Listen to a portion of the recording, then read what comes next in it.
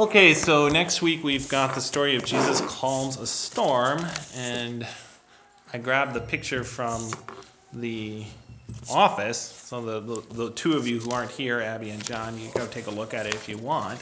And I was just looking at it, and I noticed not that there's something necessarily wrong with the picture, but there's something I don't think is quite right. So you take a look at that. Well, Randy can take a look at that, and if you, as we discuss the story, if you tell me what you think might not be the best way to portray it, and what might be a little off about it, you'll let me know. And maybe I'm wrong. We can discuss that afterwards. So Jesus calms the storm. Law and gospel. Sin causes me to fear and doubt that God cares for me and loves me, and yet his care and his protection are constant and evident if we take the time to stop and really look at it. My fears suffocate faith and lead me to despair and hopelessness because we don't trust God, and because we always try and control things ourselves and let our fear rule our lives. That often really eats into our faith. But God's Son, who suffered and died for me, is the proof that God cares for me and will never leave me nor forsake me. The story is preceded by several parables about the kingdom of God. And the kingdom of God is Christ's rule in our heart, not a nation of this earth. The kingdom of God is the power of Christ's word, which works faith in our hearts. And so we're going to see that again in this story, in this account, how the power of God's word. So that's something to make sure to bring out with the kids. The kingdom of God means teaching the power of his word. And with the little kids, you might, just a suggestion, you could, start by asking them, how strong are you? Can you lift this table? Can you lift this? How strong is your dad? Maybe go up gradually and then get to, well, how strong is Jesus? And one of the things we'll see in this story is that his word is strong enough to instantly stop even the greatest storm. He just reaches up with his word and stops it instantly. And so the power of his word, obviously, is an important part of it.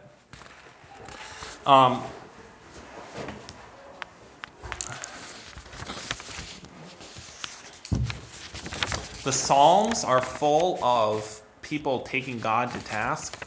And sometimes when we read the Psalms and we think about what they're saying, we might think, well, that's not right. You shouldn't say that to God.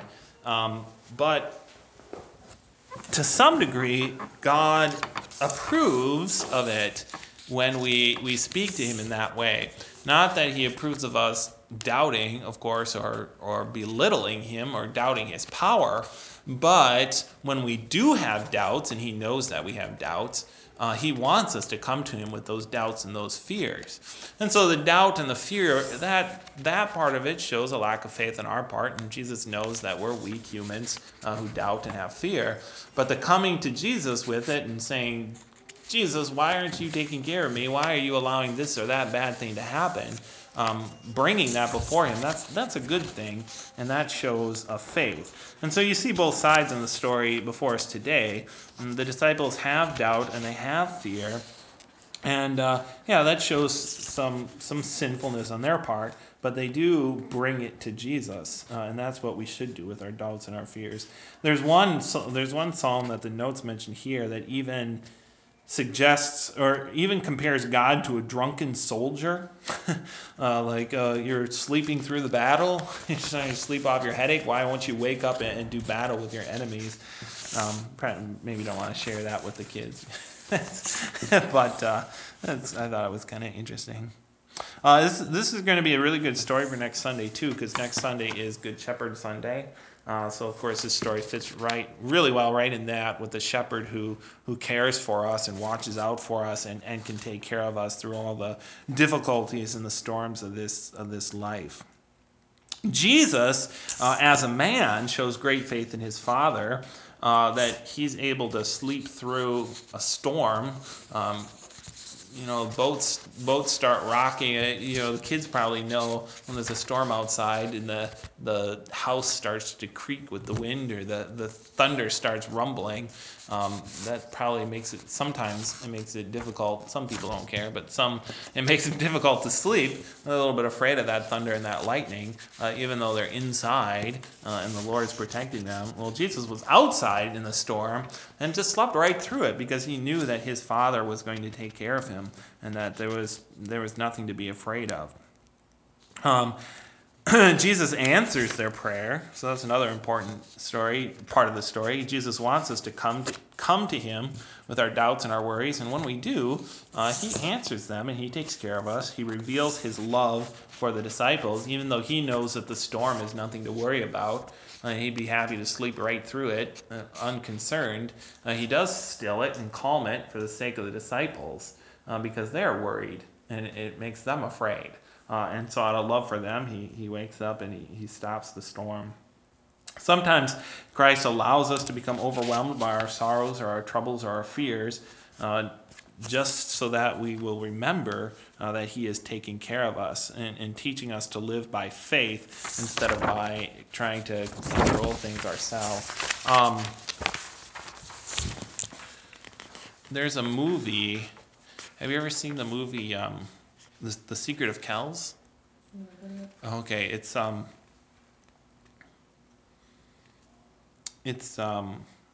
actually won a lot of awards for its artwork. It's an animated movie, but it's about a book, a Bible, and it's kind of from the time period when there was a lot of trouble for not just for Christians, but for all the people. It was after the Roman Empire fell, but kind of before the rise of the West. So it kind of takes place in that time when the Vikings and other tribes just kind of roamed where they wanted to, pilgrimaging and sacking, and that it incorporates a lot of mythology from Ireland, fairies and that kind of thing, as well as it's talking about a Christian monastery and this Bible. So a lot of it's not really true, but one thing it does very, very well is to portray kind of the fear and uncertainty of life that was especially prominent during that time. This community is living just in fear of the Vikings coming and destroying and taking all their gold, and that's kind of one of the central parts of the movie. And it does just a very good job of showing just that fear and that uncertainty. And so our lives are, we live in a day and age where it's easy to overlook that fact and to think that everything is safe and secure and everything is wonderful. But it's not true. This world is a storm and an evil place, and we live in uncertainty. And so it's easy to be afraid of the storms of this world. We should learn to trust in Jesus. And the movie doesn't portray that. So it doesn't do a very good job of portraying it. Turn to Jesus and trust in him. It kind of has a different lesson. But yeah, if you have a chance to watch it, you should. It's kind of a neat movie. The chaos and disorder and darkness of this world of sin, Jesus is with us and can calm us and take care of us, and we can trust in him. Jesus does care. He doesn't ignore the disciples. In fact, he acknowledges their fears and he deals with them. It's also, you should remember that these are experienced fishermen. They lived on the sea. They lived on this sea. This was the Sea of Galilee. This is where they spent their whole lives. So if they were afraid for their lives, there was probably reason to be afraid for their lives. Now, they may have been exaggerating the danger. They probably were. Well, they certainly were. If Jesus was asleep in the bottom of the boat, he knew there was no real danger.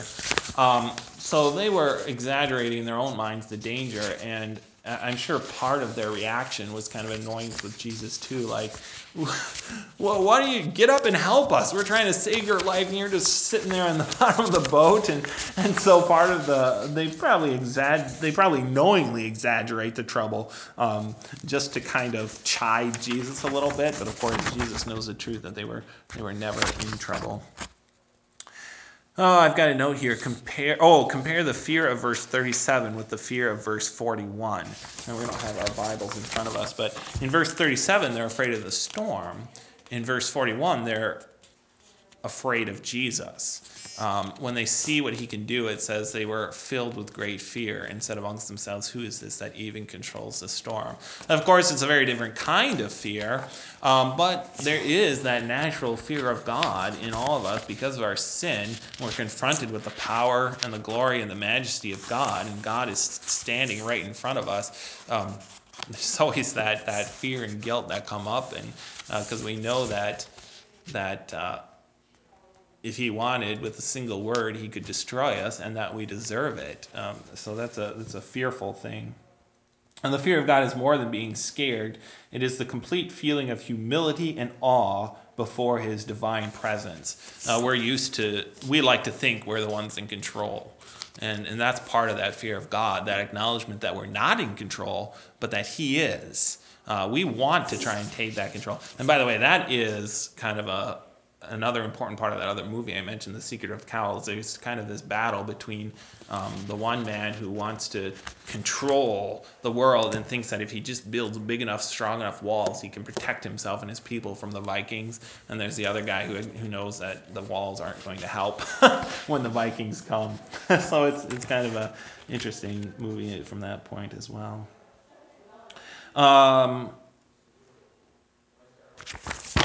Back to the picture, the thing I thought, well, I'll give you a chance. I'm not saying the picture is wrong necessarily, but the thing I think the picture maybe misportrays a little bit is Jesus is standing up there with his arms stretched out, kind of in control, it's kind of the way a human would do it. If we had the power to still a storm, we would kind of stand up and reach our arm to the sky and be like, stop, and really just kind of play up the theatrics, right? And I'm betting Jesus more or less just kind of half sat up from his sleep and said, hey, wind, stop bugging me. Maybe even went back to sleep. He didn't feel any need to stand up and be super dramatic about it. All he had to do was say, wind, stop. It was just a minor annoyance to him that he could stop at will rather than this grand dramatic thing. So, it's not necessarily wrong. The picture's not necessarily wrong, but it did kind of strike me in that way. So, any other thoughts? Okay, we don't have too many Sunday school lessons left. No, I think there's 4 left in our book, but I guess I don't know how many weeks there are even left. Yeah, well, it's the 20th is the confirmation, and we won't have Bible class Sunday school that day, so probably only 3 after next Sunday. So that would be right then. That would come out exactly. All right, so we got the 29th, the 6th, the 13th, 3. 3 left, so you'll have one left over. Oh, okay. So what week will there be? I'm sorry, next week? So we've got next week is the 29th. Right. And then the 6th, and then the 13th. And then the 20th is Confirmation Sunday, so we won't have Sunday school and Bible class that week anymore. So that would be it after the 13th. The 13th will be the last one. Because then Memorial Day week, okay. Yep. Okay. Yep, so we got 3 Sunday school. Oh, so it would have been perfect if we hadn't gotten snowed out last week. Bummer. That's all right. That was pretty crazy. Did you lose power? We lost. I mean, yeah, it was. Yeah, most of the Sunday morning was the power was off.